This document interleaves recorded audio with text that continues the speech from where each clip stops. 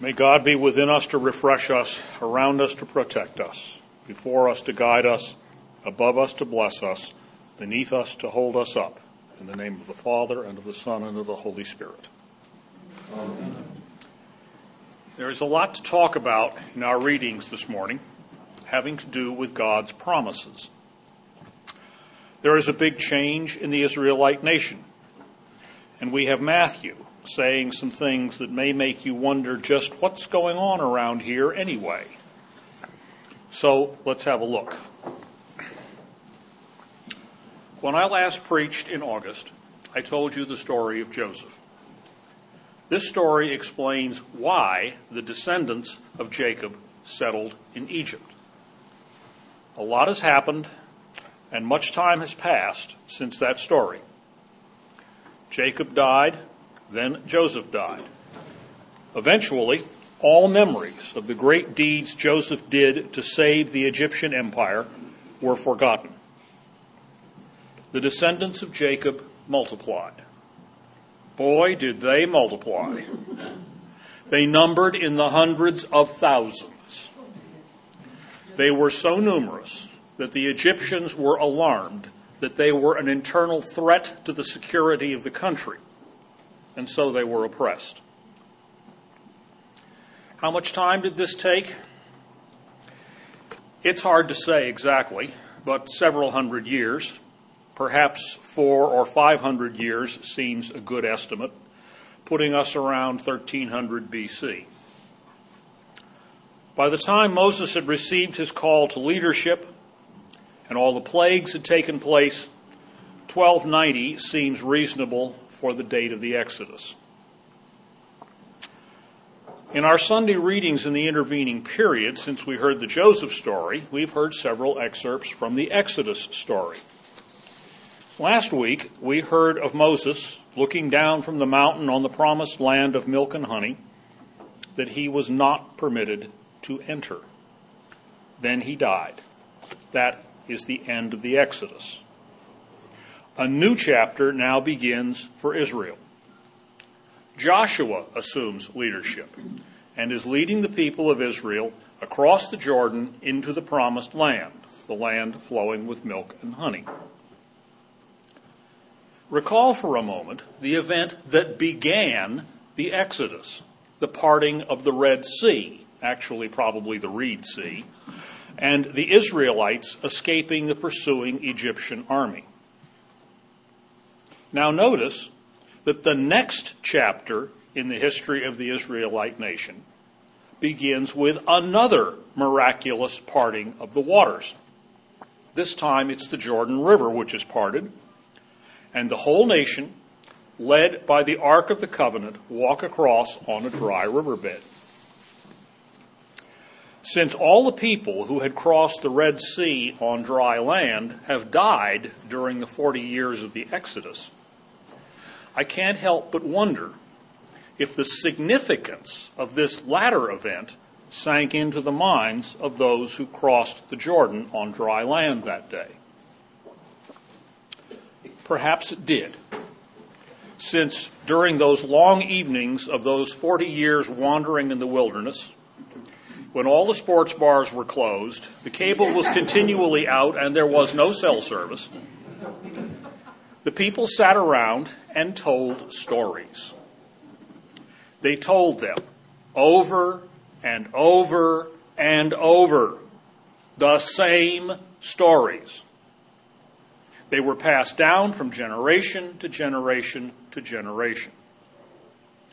This is called oral tradition, and is how history was passed along before it was written down. So maybe they did remember crossing the Red Sea. Our reading begins with God commissioning Joshua to take up the work of Moses and lead the people.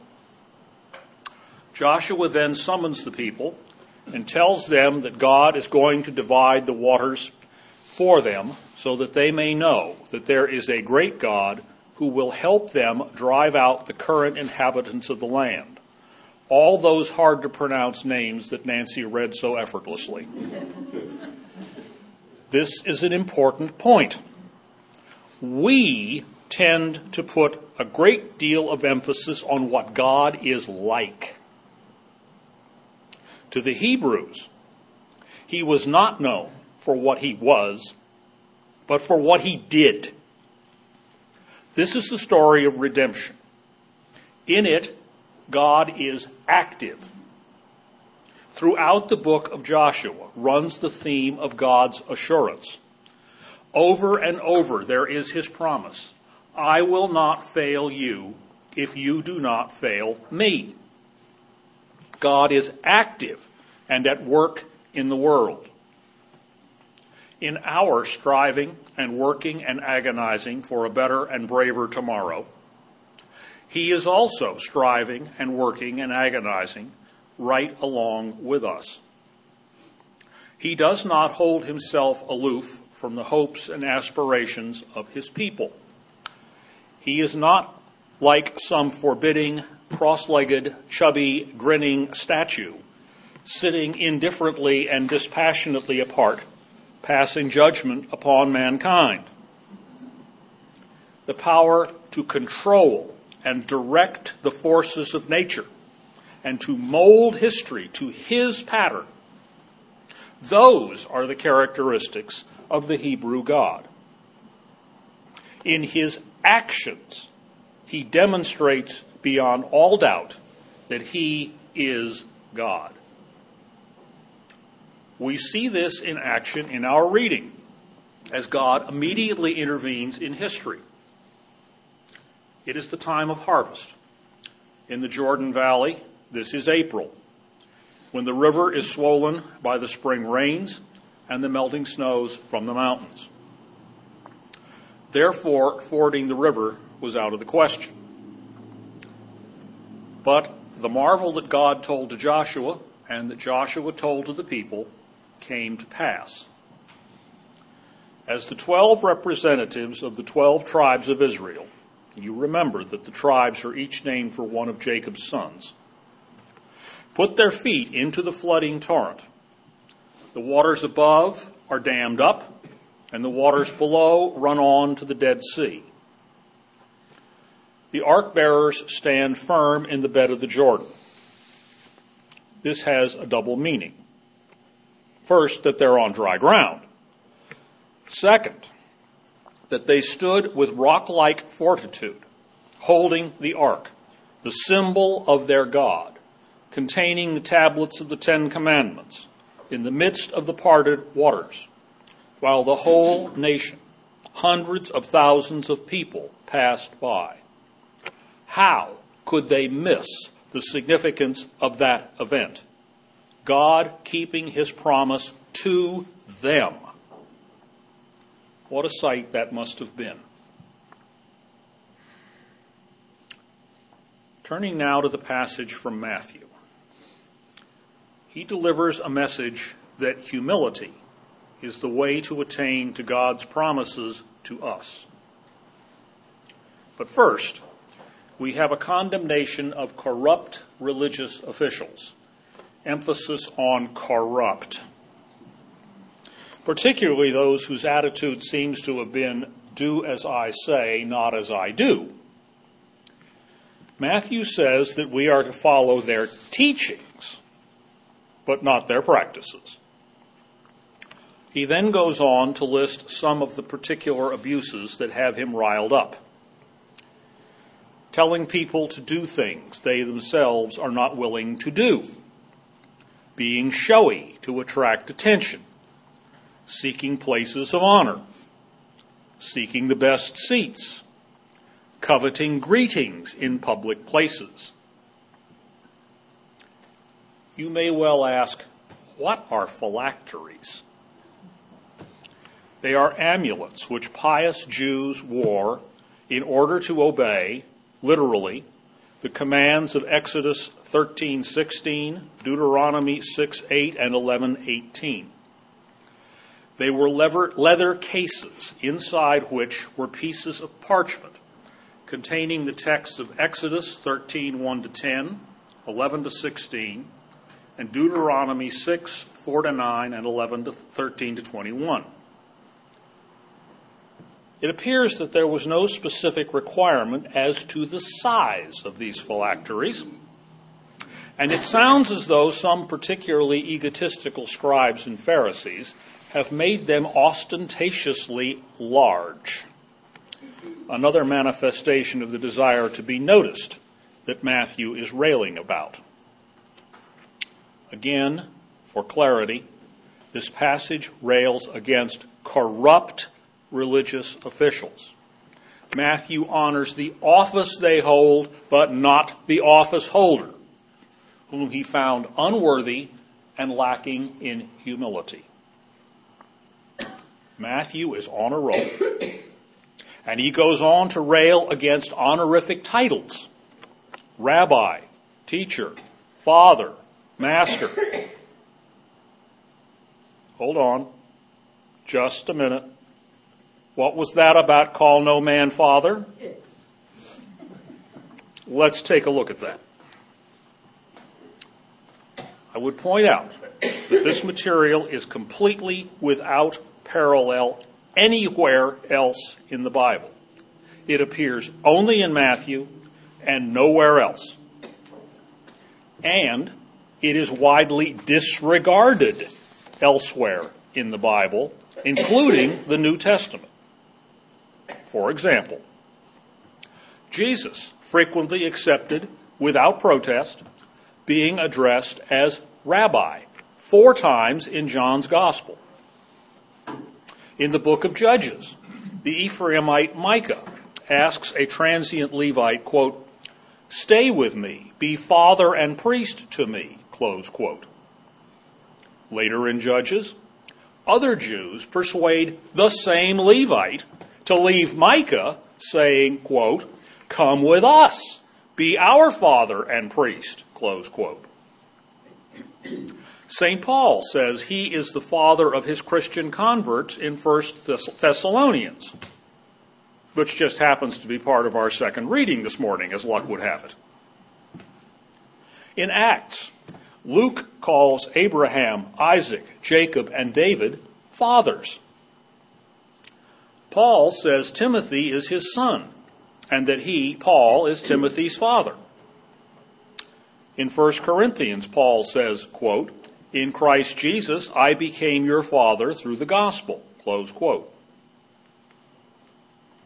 Clearly, Paul did not take literally the passage, "Call no man father," if he was familiar with it at all. He may well not have been familiar with it, since Matthew wrote after Paul's death. In light of this passage, it may be natural to ask whether it is allowed to address a priest as father or mother, as is common in Catholic Christendom. First, a bit of history.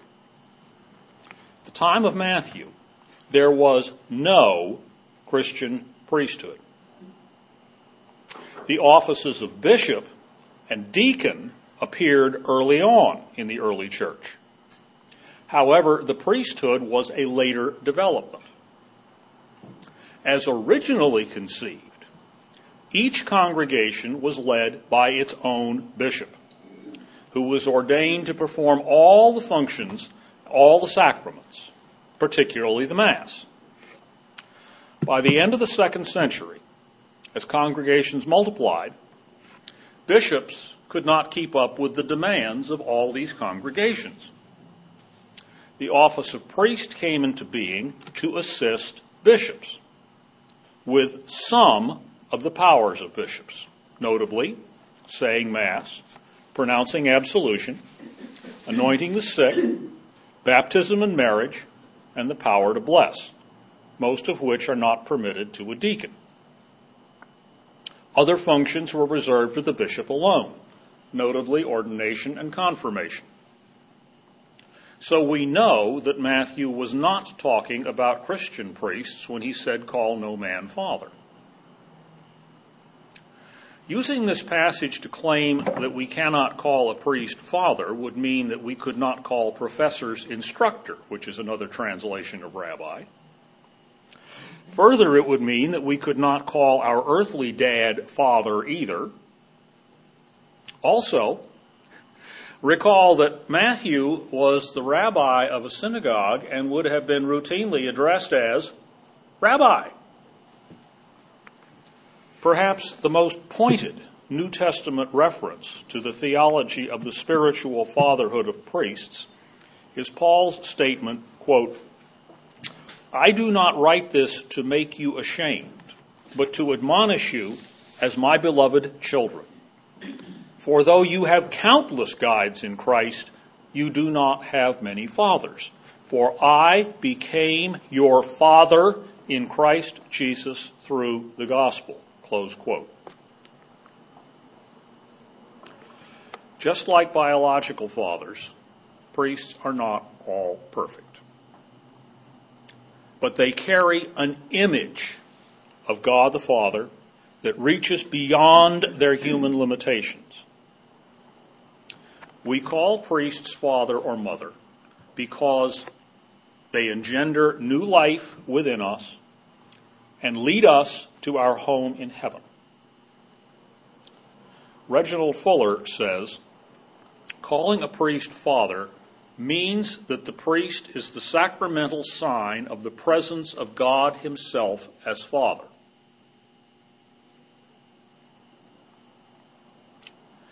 It is important to remember that this passage is Matthew's, and Matthew's alone.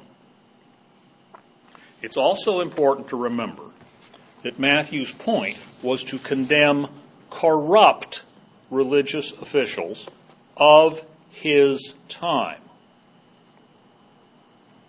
But really, the most important part of this passage is the last sentence. Quote, "He who is the greatest among you will be your servant. Whoever exalts himself will be humbled, and whoever humbles himself will be exalted." Close quote. That is Matthew's point throughout this entire passage. And that is the message to take with you from this gospel reading. These readings are summed up in the collect for the day. Quote, "It is only by your gift that your faithful people offer you true and laudable service. Grant that we may run without stumbling to attain your heavenly promises." By God's gift, the Israelites obtained the heavenly promise of their own promised land flowing with milk and honey. By God's grace, we can likewise attain to God's promise by being servant to all and humbling ourselves before our God. Amen.